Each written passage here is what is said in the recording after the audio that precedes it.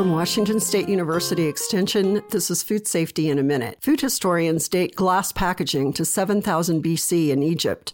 The use of glass packaging became widespread in the 1800s when glass containers were first used to heat and preserve food. Glass packaging prevents contamination, can be sterilized, and is recyclable. Consumers value the transparency and safety of glass when purchasing food and using glass for home food storage. Glass packaging has been and is an important part of our food system, ensuring food safety. Though replaced by metal cans, food processors initially used glass packaging, canning foods, giving us a safe year-round accessibility to seasonal fruits and vegetables. While you may see fewer glass packaged items in your market, U.S. glass container companies are a $5.5 billion industry employing 18,000 workers. From Washington State University Extension, this is Susie Craig.